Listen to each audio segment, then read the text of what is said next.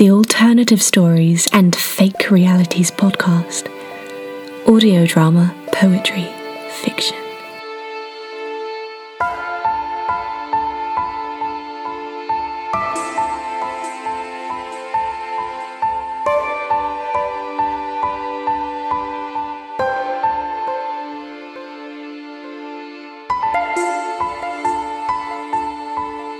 My guest today on Alternative Stories is Philippa Holloway.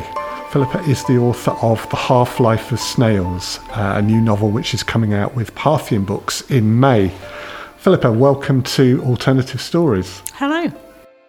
We've come today to the Hat Green secret nuclear bunker in Cheshire, where you're the writer-in-residence, Philippa. So there might be some noises off microphone because there are visitors around the bunker today. But can we start with you telling me a bit about the writer-in-residence role at the bunker, please? Yes. So Hat Green Nuclear Bunker is a heritage site. It's a museum. And as a writer-in-residence, I come to the site, I respond to the history and the stories of the Cold War and of nuclear threat. I respond to the space itself. And I seek out narratives and poetry in both past events and current events. I also work with members of the public running workshops to create new responses to nuclear issues. And nuclear power and the fears of the nuclear age are recurring themes within your work. Can you tell me a bit about your fascination with all things nuclear and how they've informed your creativity, please? Yes. So it all started when I was very, very young, and I often joke that I started writing this book when I was 6 years old. One of my earliest memories was the Chernobyl disaster occurring and seeing the footage on the news, not really understanding what was happening. I was only 6 years old. But I remember my mum keeping the doors and windows closed and knowing that there was this threat, this unseen threat moving across. And like everybody else, I think, moving away from the Cold War era, I forgot about it for years until many years later I was sent to do some teaching at Wilver Nuclear Power Station. And I felt very anxious, and I started to question why. Why am I so anxious about going to visit a nuclear power station? There's something sublime about seeing a nuclear power station on the coast. And I became quite overwhelmed by it. And that started a process of me questioning where these anxieties come from, how they're formed, and how we live with them. And being interested in landscapes that have nuclear power stations on, within a community. How do communities respond to them? The complexities of those relationships. And that was really the start of my academic and creative research into nuclear landscapes and using nuclear psychogeography as a way of understanding our relationship with those spaces. And that's really where the book was born, through those anxieties and that interest.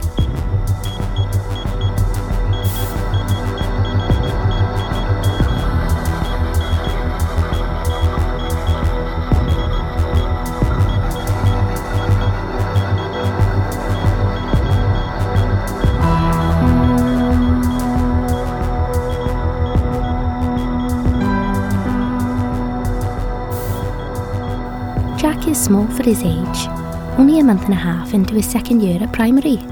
Not quite 6. Goose grey eyes and jackdaw stick nest hair that makes him look smaller. She won't cut it, no matter how many times people hint or state bluntly that she should. Being different will give him strength in the long run.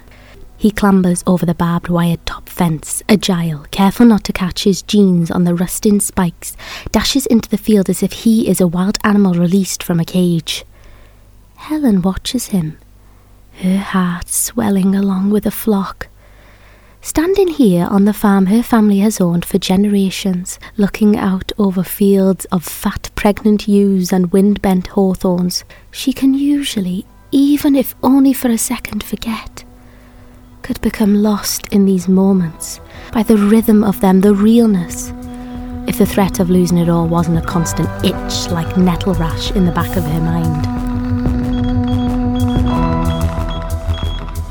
So your novel combines a story of two sisters brought into conflict by differences in their personalities and by their jobs. Helen is a prepper and protester against nuclear energy, whilst Jennifer is a worker at the Wilver Nuclear Power Station in Anglesey. So you must have done a lot of research into the nuclear industry and those who protest against it and prepare for nuclear and other disasters in the writing of The Half-Life of Snails. Yes, I did. A lot of that research was actually serendipitous research from living and working in those communities, listening to people, paying attention to the protests that were going on against the building of a new nuclear power station. When I was working at Wilver, I would talk to people who worked there, people in the communities who welcomed the new nuclear power station.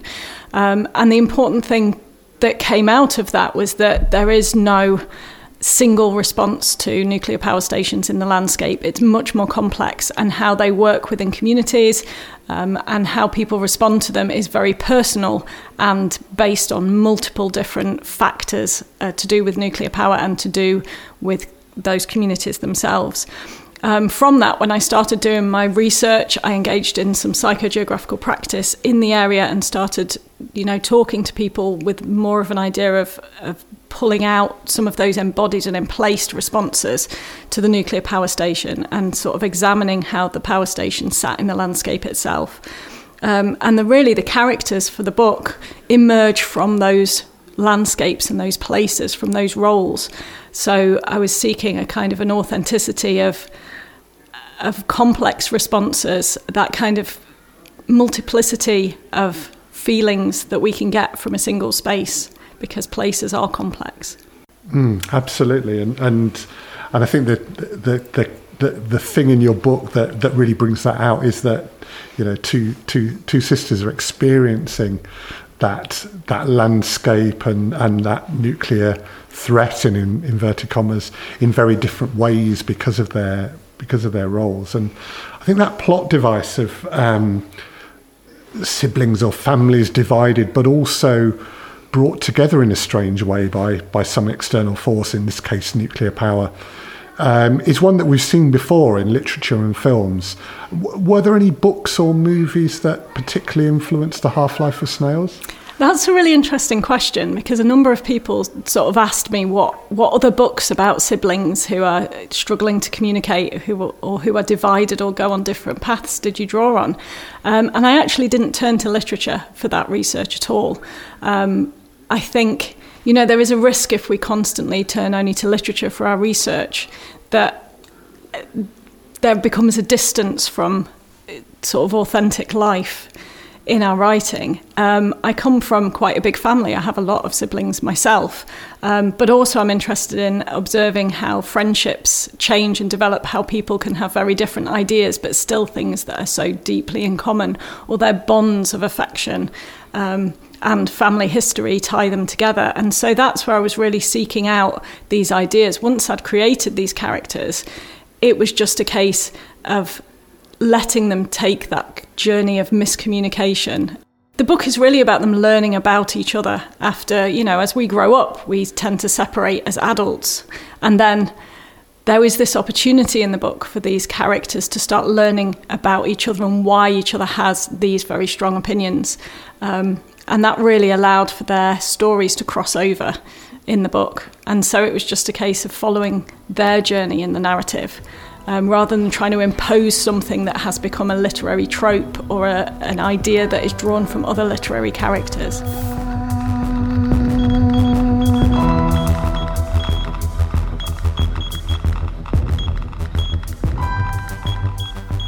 Back in their barn loft bedroom, Helen sits on her haunches while Jack brings her folded underpants and bald socks, fleece pyjamas, and a tattered book for her to tuck into his rucksack.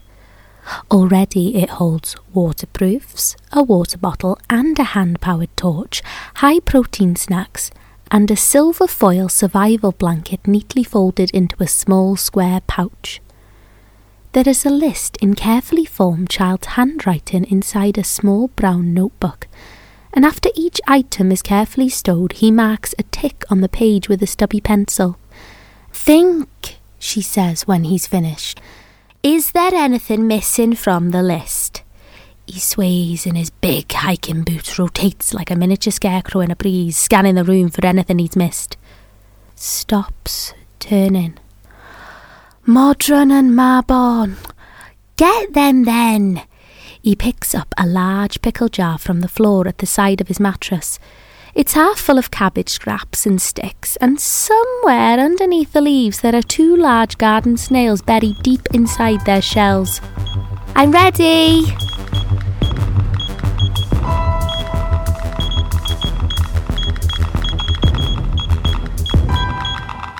How much of the character of Helen is based on yourself?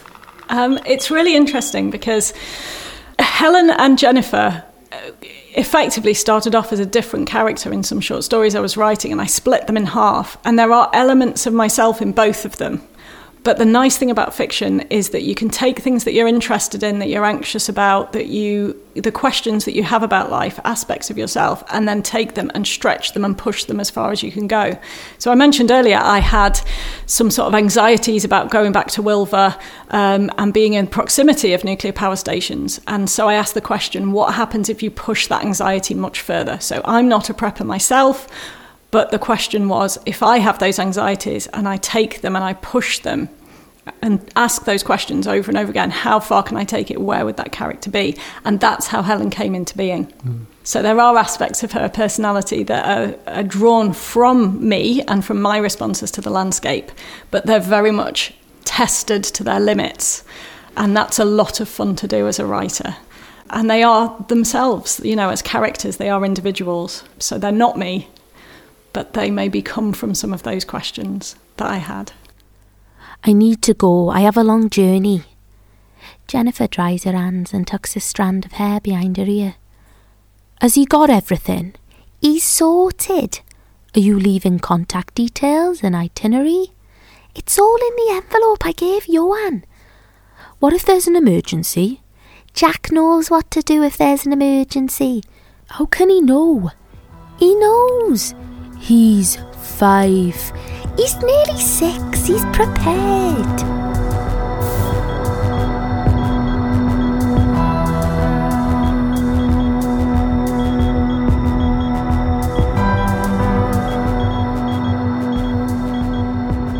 Part of the backdrop to the story are events in Ukraine that happened back in 2013 and 14. Clearly there's huge relevance to events currently taking place in Ukraine.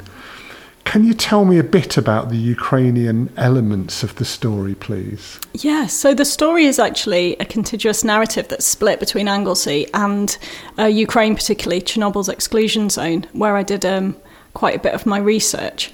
And in the book, these landscapes are kind of mirrored, and the book is really about territory. It's about our relationship with place and with landscape, how our identity is formed by the landscapes in which we grow up and in which we live, and how those landscapes are informed by the people who are in them.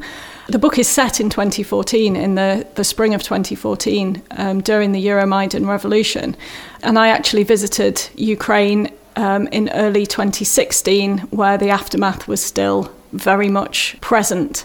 The narrative really explores these contested borders. So Helen's farm is under threat from the new power station requisitioning the land to take away the ancestral farmland. And in Ukraine, obviously, the Chernobyl disaster led to thousands of people being displaced from their homes and their farms and where they'd lived for generations. It's about these bigger forces, the nuclear industry, disconnecting people from landscapes that are very much part of their identity. Obviously, the Euromaidan revolution was also about territory. It was about the sort of pro-European and pro-Soviet clashes that were taking place. And that idea that, Ukraine is a contested landscape itself, it sits between Europe and the Soviet Union and is very vulnerable in that sense. And so it felt right that the characters would be caught up in that political struggle as part of the story, that everybody really in the book just wants to get on with living their lives in their landscapes, in their communities, but there are these much bigger forces that keep threatening that stability and that connection with their space and with who they are. And obviously, sadly, we're seeing the aftermath of what happened in 2014 now playing out on a mass scale, and so many Ukrainians now are being displaced from their homes and their ancestral place in the world. And so these traumas are now being played out in this huge way that I hoped would never be relevant in relationship to the book. I hope the book was looking backwards, not projecting forwards. And it's heartbreaking to see that those issues that I was exploring in the book are now a truth for so many people in Ukraine at the moment. And it was, I was reading the book at the time that the invasion happened, and I think probably on the first day of the invasion, the Russian troops pitched up at Chernobyl, and suddenly the book in my hand had become much, much more, I think, relevant and topical than that it had even seen before. And I think listeners to this podcast who read the book will certainly see those relevances. And Philippa, I know that you travelled to Ukraine and to the Chernobyl site as the character of Helen does in the book, as part of your research. How did you find that trip, and how did it inform the events of the novel in any way, or had you already decided what the story was going to be? Yeah. The trip was actually essential to the novel. I already had an idea that I wanted to write this contiguous narrative, but I didn't feel, despite the amount of research I did online about the Chernobyl exclusion zone, the history, the science behind it, I really needed to get a sense of how it feels to be in that space. And so I mentioned psychogeography earlier. So psychogeography is the study of how particular places and environments affect our behaviours and our feelings. And I felt that I'd undertaken that research on the coastline of Anglesey around the power plant, Wilva nuclear power plant, and that it was vital that in order to represent the exclusion zone and a character responding to that space, that I needed to visit there. And I was able to arrange a trip. I travelled alone. I didn't go on a motorbike like my character does. I went on a plane. I was going to ask that. And I had a guide who took me around on my own rather than as part of one of the tours that were operating in the Chernobyl zone at the time. So I got to spend a lot of time on my own in the zone with my fixer sort of hanging around in the background, making sure I was safe. And that was really vital for depicting that space, not just depicting the concrete details of the space, but depicting how it feels to be in an irradiated landscape, how it feels to be in a space where communities once lived, and to see the legacy of sort of the traumas that arose from the events of Chernobyl. I was also very lucky that I was welcomed into the home of some of the self-settlers. So there were a number of people who, after the exclusion zone was created around Chernobyl, made their way back to their homes and refused to leave. So there are still many villagers with now quite elderly people living there. And I was welcomed into the homes of two of the self-settlers, one of whom made me very welcome, cooked for me, got me very drunk on her homemade cherry wine, gave me lots of hugs, and were very open about their experiences and their connection to the landscape and why they'd returned. And one of the really powerful things that came out of that was a statement of, if you leave your home, you die. And actually, it's better to stay in a space that may have radiation in it or may not, but to be your true self in that space, because that's where you belong, than it is to be displaced. And that's really one of the driving forces of the book, was that idea that the spaces that we live in, our home, where we become ourselves, is so vital to who we are that actually quite often we will live with danger in order to stay in those spaces.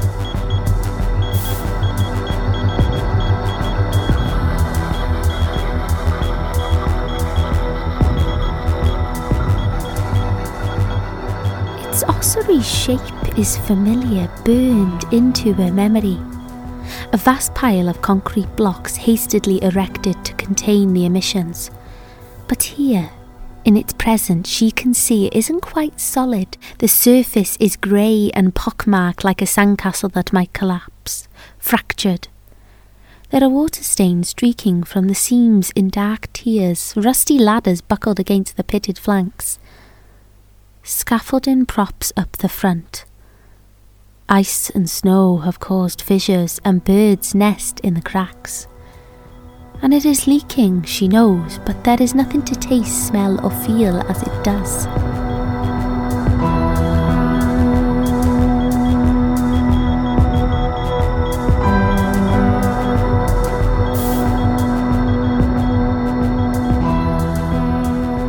So Philippa, it seems that since you finished The Half-Life of Snails and the publication date was announced, events here in the UK and overseas have really enhanced its relevance and topicality to readers, as well as the Ukrainian situation which we've talked about.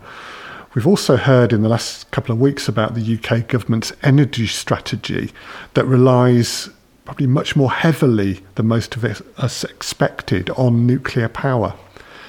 And in your writing, it seems that nuclear power is a sort of unseen character in your novel, looming over lives and landscapes, as you said. Is that intentional, that nuclear power is almost a character in the novels? Yes, very much so. Landscape is often, or setting and landscape is often something that is very much overlooked when people talk about writing. But really, place is where all stories happen. And all characters come from place and are responding to place. And one of my first intentions of writing the book was that I wanted the landscape to be as important a character in the novel as the people themselves, and to have that real sense of presence. So the nuclear power stations depicted in the novel, they're a really distinct feature in the landscapes. They have their own kind of personalities, their own influence on the experience and the feeling of those landscapes. And also they have a big influence over how people behave and operate in those landscapes. So the identity of the characters are drawn from how they relate to the nuclear power stations, whether they're pro or anti-nuclear, whether they, work, and to them going into a nuclear power station is a very boring, mundane activity, no different to going into any other office. It's amazing how quickly people become familiarised with certain aspects of a landscape. Wilver Nuclear Power Station is situated on an area of outstanding natural beauty on the Anglesey coastline. And its design is really interesting. So it was designed by a landscape artist called Sylvia Crow. And it was designed to be both seen and unseen. So you can't hide a nuclear power station on a coastline, but what you can do is landscape around it and make it feel like it belongs there. So the colours that the buildings are painted in, the reactors, the turbine hall, are all drawn from the landscape itself. So you see these colours of the sky, the sea, the rocks. The beautiful lichens that grow on the rocks are actually mirrored in the painting of the buildings. So it becomes almost a piece of art in the landscape itself. But obviously it's an operational nuclear power station. So it generates all kinds of interesting responses in people. And it was really important to me that both that nuclear power station and obviously the landscape of Chernobyl, which is complex and difficult and will remain so for many, many thousands of years, were real characters themselves, that the other characters responded to, related to, communicated with, and that all of those characters were very entwined throughout the narrative.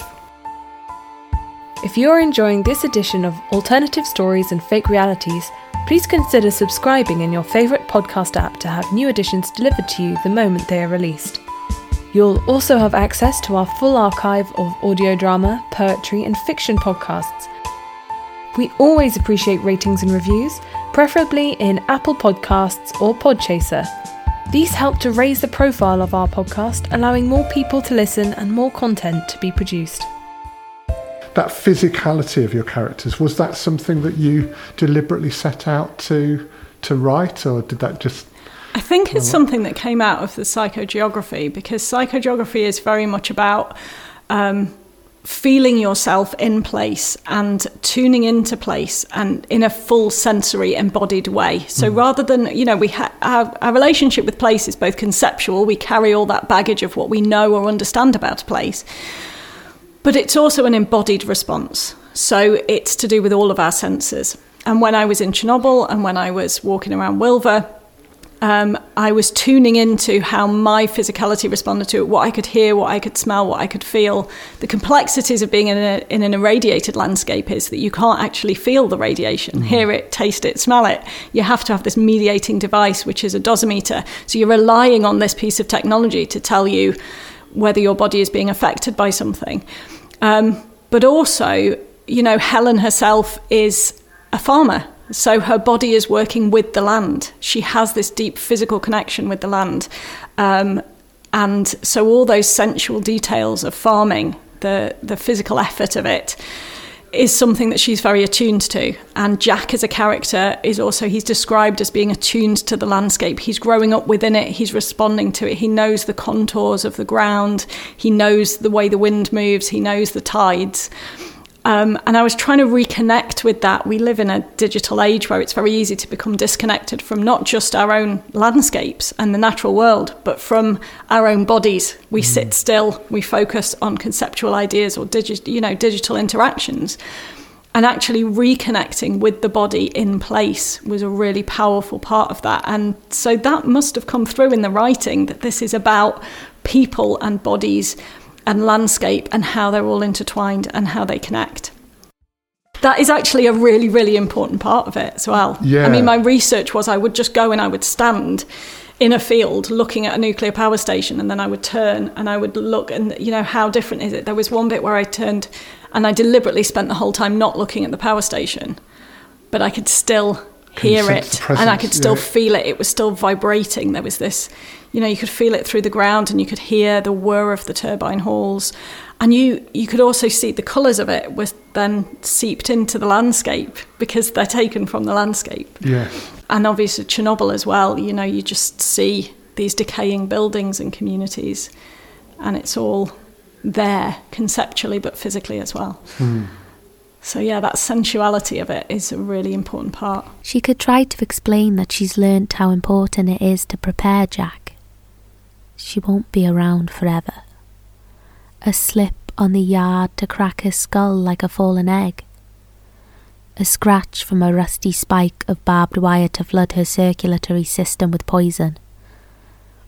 Or more likely, the pea-sized lump on the cusp of her left breast that the doctor has assured her is a cyst, just fluid, but best to get it biopsied as soon as possible considering the family history.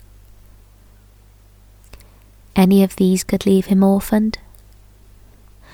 What kind of mother would she be if she didn't prepare him for losing her? She could try to explain that she just needs to see it for herself while she still has the chance. This thing that has haunted her since she was Jack's age. But they don't really talk about things like that.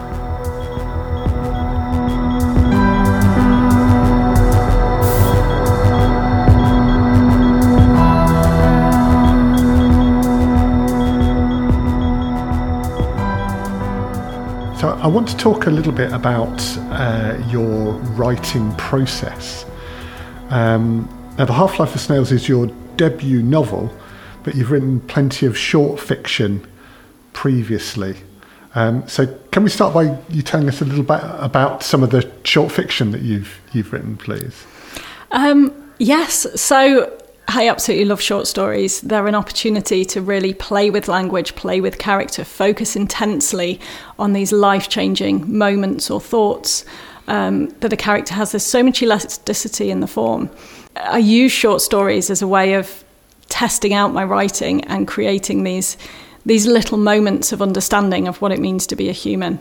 And quite often they do circle back to issues of nuclearity, but they are essentially about people and how people relate to one another and what it means to be a human being. And so that was an amazing parallel to being able to write a novel where I was able to stretch all of those questions about why people behave in a certain way, why they think and how they interact with one another, and to really fall into that and spend much longer time with the characters and with the story. It was kind of an indulgence in many ways to be able to write a novel because I was able to go on that much longer, more intimate and intense journey with the characters. And I continued writing short stories while I was writing the novel, as a way of, I suppose, it takes so long to write a novel that sometimes you just want to get something that's finished to its conclusion along the way, because the investment of time and energy in a novel is huge. But I also found that the short stories would then feed back into my use of language, my development of characters, how I distilled things, and that keeping that tightness of language that you need for a short story helped me to ensure that the book didn't become too loose around the edges, that it was, each chapter, each interchange, each incident was as tightly formed as possible to keep the momentum going. Yes, yeah. My next question was, I think you've sort of answered a little bit of it already, because the question was going to be, was The Half-Life of Snails a lockdown project? But you said already that the idea was there in your head from when you were 6. So were you writing it? Were you physically writing it during lockdown? No, I actually finished it. So I wrote it as part of my PhD, which was exploring how you could use nuclear psychogeography for fiction writing. And I finished and submitted my PhD at the end of 2019. And obviously I've edited the book since, once I got the book deal in 2020 with Parthian, sort of after the first lockdown. So I've been editing it for publication, obviously. But the story was completed before lockdown happened. And obviously it's really interesting because there are themes of prepping for disaster throughout the novel. And I'd done a lot of research into prepping for disaster and the issues of isolation, the mental preparation rather than just the physical preparation come through, the emotional preparation for how to handle a significant disaster. And I think in some ways that probably helped me manage lockdown, because I'd gone through that process of exploring the complexities of survivalism. But it wasn't a lockdown project, and actually I stopped writing during lockdown pretty much, and actually turned to curating other people's writing. So worked on a global writing project to help other writers get their voices heard through the isolation of lockdown, while everyone was separated. And I didn't pick up my writing again until things started to open up again. The project you're referring to there, also featured on Alternative Stories, was 100 Words of Solitude. And so if listeners recognise your voice from the podcast, that's where we've heard you before.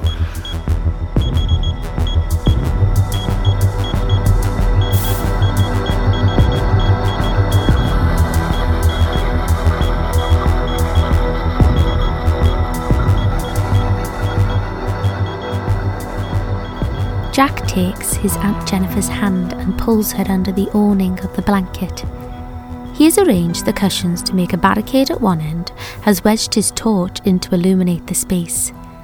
He is rooting through his rucksack, pulls out a mini packet of biscuits, the kind she's been putting in his lunchbox, and divides the miniature cookies into 2 even piles. "You've got to make it last. All food is rational now." "Do you mean rationed?" She can't help but smile, but he doesn't join in. "When it's gone, you will die." He takes a tiny biscuit, nibbles around the edge until it is crenulated, and puts it back on his pile. Jennifer takes a tiny bite from one of hers and puts it back too. The soft toy she'd bought him early in the week is lying on the edge of the den's boundary. She reaches for it. "No!" His voice is high, sharp. "What's wrong? We can play Mummies and Daddies. This can be the baby." "Okay, but pretend the baby is sick." "Let's give it some medicine then." He roots through his bag. This is the first time he has actually played a game since he's been here. She rocks the stuffed toy in her arms, almost enjoys it. "No, there is no medicine." "So, shall we call a doctor?" She makes a fawn shape with her hand, thumb to her ear, little finger close to her mouth, starts to make a trilling sound with her tongue. "No, the power is gone, there is no phone." "Can we use magic to make it better?" "There's no such thing." A tone of scorn.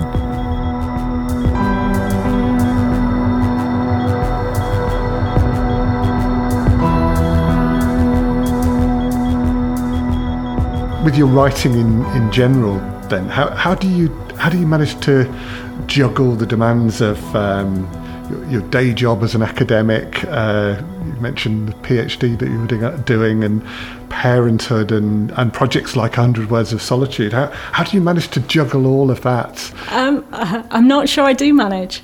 The way that I manage to keep all of those things working is to see the connections between them all. So my teaching and my academic research very much feeds into my creative practice. I'm very lucky to work with some amazing colleagues at Staffordshire University, and our students are a constant source of inspiration to me. When you are teaching and studying creative writing, you are testing out methodologies and you are consistently pushing ideas and innovation, and that gives me a huge amount of creative energy. So my academic life is very much a part of my creative life. And, I can squeeze in bits of writing in between teaching, and I dedicate time. I try to set aside a good few hours a week just to focus on writing. I'm writing my second novel at the moment. I've got a collection of short stories almost finished. Quite often I will turn to short stories because I can complete one sometimes relatively quickly. But in terms of, again, family life, research for writing comes from everywhere. It comes from the conversations that we have. It comes from sharing ideas. I'm very lucky that my husband and son are both readers and writers, and so we talk a lot about stories and we play with language a lot. And so all of those things are just an amazing source of creative energy for me. And I don't get as much time to write as I would like, but I also don't want to sacrifice all those other wonderful aspects of my life, like teaching, like my academic research, and spending as much time with my family as possible, because I think I would be a poorer writer for it. So we've mentioned that The Half-Life of Snails is published by Parthian, and I just wanted to ask you a bit about the writer-publisher relationship with this book. Presumably they were very supportive of your writing process. Did you feel they got what you were trying to say and the story you were trying to tell in Half-Life of Snails? Yes, actually, as I was writing the book, I had Parthian in my mind and in my heart as kind of my hope for where the book would find its home. And I had to wait quite a while for them to open up for open submissions. And then there was an agonising wait as, I was waiting for a response. But I really feel that the book has found its true home with Parthian. They understand it completely. My editor, Carly Holmes, has been an amazing advocate of the book. Working with her on sort of the final edits for commercial publishing has just been an absolute dream. And I think it helps that Carly's an author herself. So she's written an amazing novel called The Scrapbook. She's just had a collection of short stories called Figurehead published. And she, as a writer, she really understands not just the finished product, but the process of writing itself, and how to craft and how to draw something out and get it to its full potential. And working with her has just been amazing, because we're both working for the same end goal. So there's not been any conflict whatsoever. Parthian themselves have been incredibly supportive of the book and of advocating for it, and I couldn't be happier. I think the book has found its true home. They always say you shouldn't judge a book by its cover, but it does have a particularly striking cover, and we'll share some images on our social media feed so that you can have a look. And of course, we'll share some links so that you can order a copy. Helen stares into the waving grass and borders of the field. The breeze is hard, the dangers invisible. She might never get home. She pulls the dosimeter back out of her bag and rests her hand on the power button. Anton is watching her. Do you really want to know? I don't know. He runs a finger down the rusting frame of the cage and holds it out to her. Particles freckle his fingerprint. He lets her look, then lifts it to his mouth and licks them off. You're not afraid? His hand is shaking. He bunches his fist and shoves them deep in his pocket. Why? I am already full up of it. A little more won't hurt. You don't have to make it worse. Is it worse? Maybe this is better. Better to deliberately risk getting sick. You did, to come here. I have friends who do this, who come into this zone illegally and drink the water, eat the berries. They want to reclaim it. They play at being brave because there is nothing to lose. And you? I have lost enough already. But tonight, what choice is there? You can put the machine on and see what is the danger, but you are here already. No, it won't change it. He spits, leaning close to the cage side to aim through the wire lattice. Helen turns the machine over in her hands, runs a thumb over the blank grey display screen. She can feel Anton trembling beside her. I don't need to turn it on if you don't want me to, she says. I don't want you to. An owl sweeps low over the meadow, white and silent. Helen tracks it with her eyes. It tilts its wings and hovers, its dark feet bobbing up and down beneath its pale body, tail fanned and tipping for balance. She can feel Anton looking at her, his eyes hidden under the shadow of his fringe. Are you scared? He asks.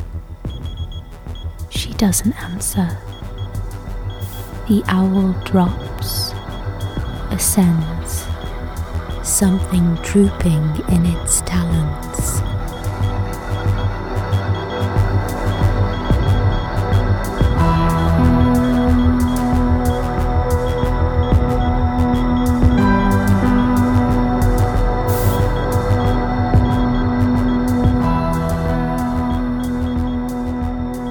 Philippa, you've mentioned short stories, you've mentioned teaching. I understand there might be a play, possibly an audio drama in the offing as well. Yeah, way before I'd finished the book and way before lockdown, myself and a playwright called James Harker were working on a play set in a nuclear bunker. It came from the idea of the atomic clock, which is a way of measuring how close we are to final destruction of the human race in minutes, how many minutes we are to midnight. And we started writing the play in response to political events back in 2015, 2016, when the atomic clock jumped forwards when President Trump was elected. And we actually wrote the play, the first draft of the play, in Hat Green Nuclear Bunker. And then it all got put on hold because of various things, me finishing my PhD and lockdown. And now we are rewriting the play in response to who we are now and what the current risks are in the world. So that is, again, another play that has been really drawn from place and responding to the bunker itself, to what it feels like to be shut in underground for a long time. And I should say that if listeners are intrigued by where we are today at Hat Green Secret Nuclear Bunker, we'll post links so that you can find out more about it and perhaps come and have a visit as well. Finally, Philippa, how can listeners find out more about you and your work and order a copy of The Half-Life of Snails? To order a copy of the book, go to the Parthian website, and you can follow me on Twitter at the Jackdaws Pen, where I'll post links and photos of my trip to Chernobyl and little stories and anecdotes about my writing. Excellent. And obviously, as usual, we'll share a bunch of links so that you can click straight through to those sites in the show notes for this podcast.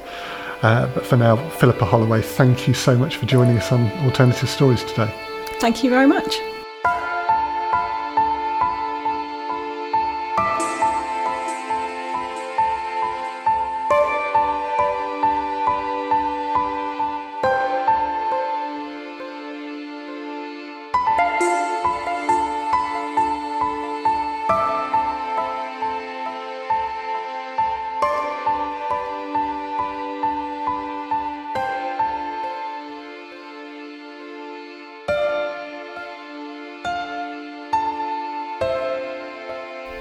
Thank you to Philippa Holloway for being our guest on Alternative Stories today.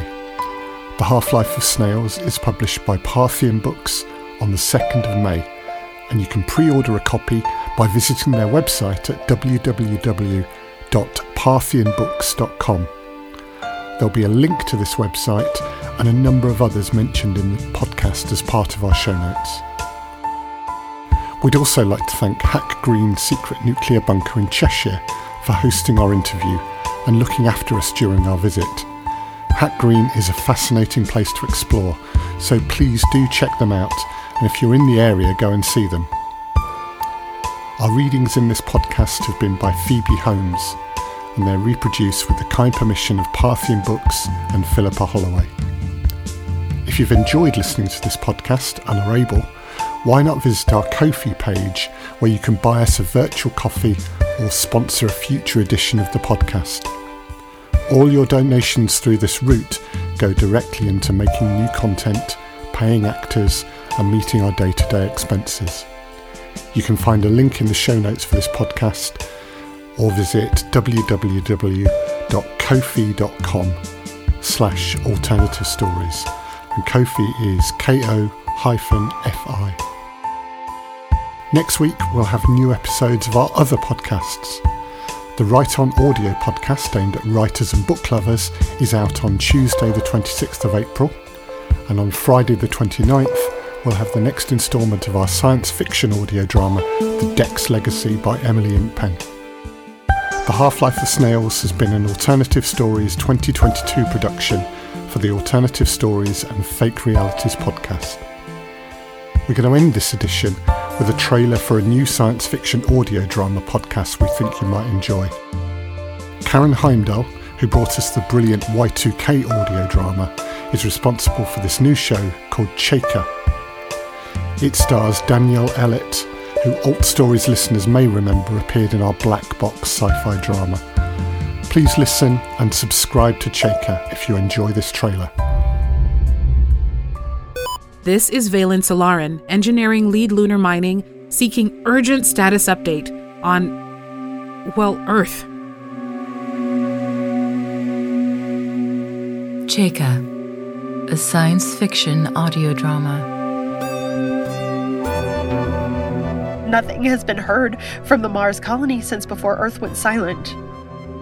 Maybe they all died too, and all I will find is their bones. I could be the last human. I cannot stay. Trost, Cheka. could you prepare the shuttle? Affirmative. Long or short range journey? Oh, long. Very long. Velkommen. I am Hygge. How may I have the pleasure of addressing you? It's Cheka. Cheka, Russian for seagull. Call sign of Russian cosmonaut Valentina Tereshkova, the first Earth woman In space, yes, my mother gave me that name. Probably time you got to know some non-human people. Oh, you mean like you? Yes, I am a delightful acquaintance. Yes, I'm sure you are. You frightened her. She'll get over it. She has other things on her mind. Cheka, releasing 2022. For more information, please visit y2kpod.com/Cheka. That's CHAIKA. Repeat, priority communication to Moonbase. Get back to me and tell me this is just a glitch, all right? Please. The Alternative Stories and Fake Realities podcast. Audio drama, poetry, fiction.